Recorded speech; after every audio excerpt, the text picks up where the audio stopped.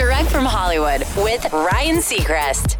Both Jay-Z and Rihanna have joined Twitter CEO Jack Dorsey in pledging a total of $6.2 million in funds to directly combat COVID-19 rapid response units. Jay's donation comes through his Sean Carter Foundation, while Rihanna's is funneled through her Clara Lionel Foundation, named after her maternal grandparents.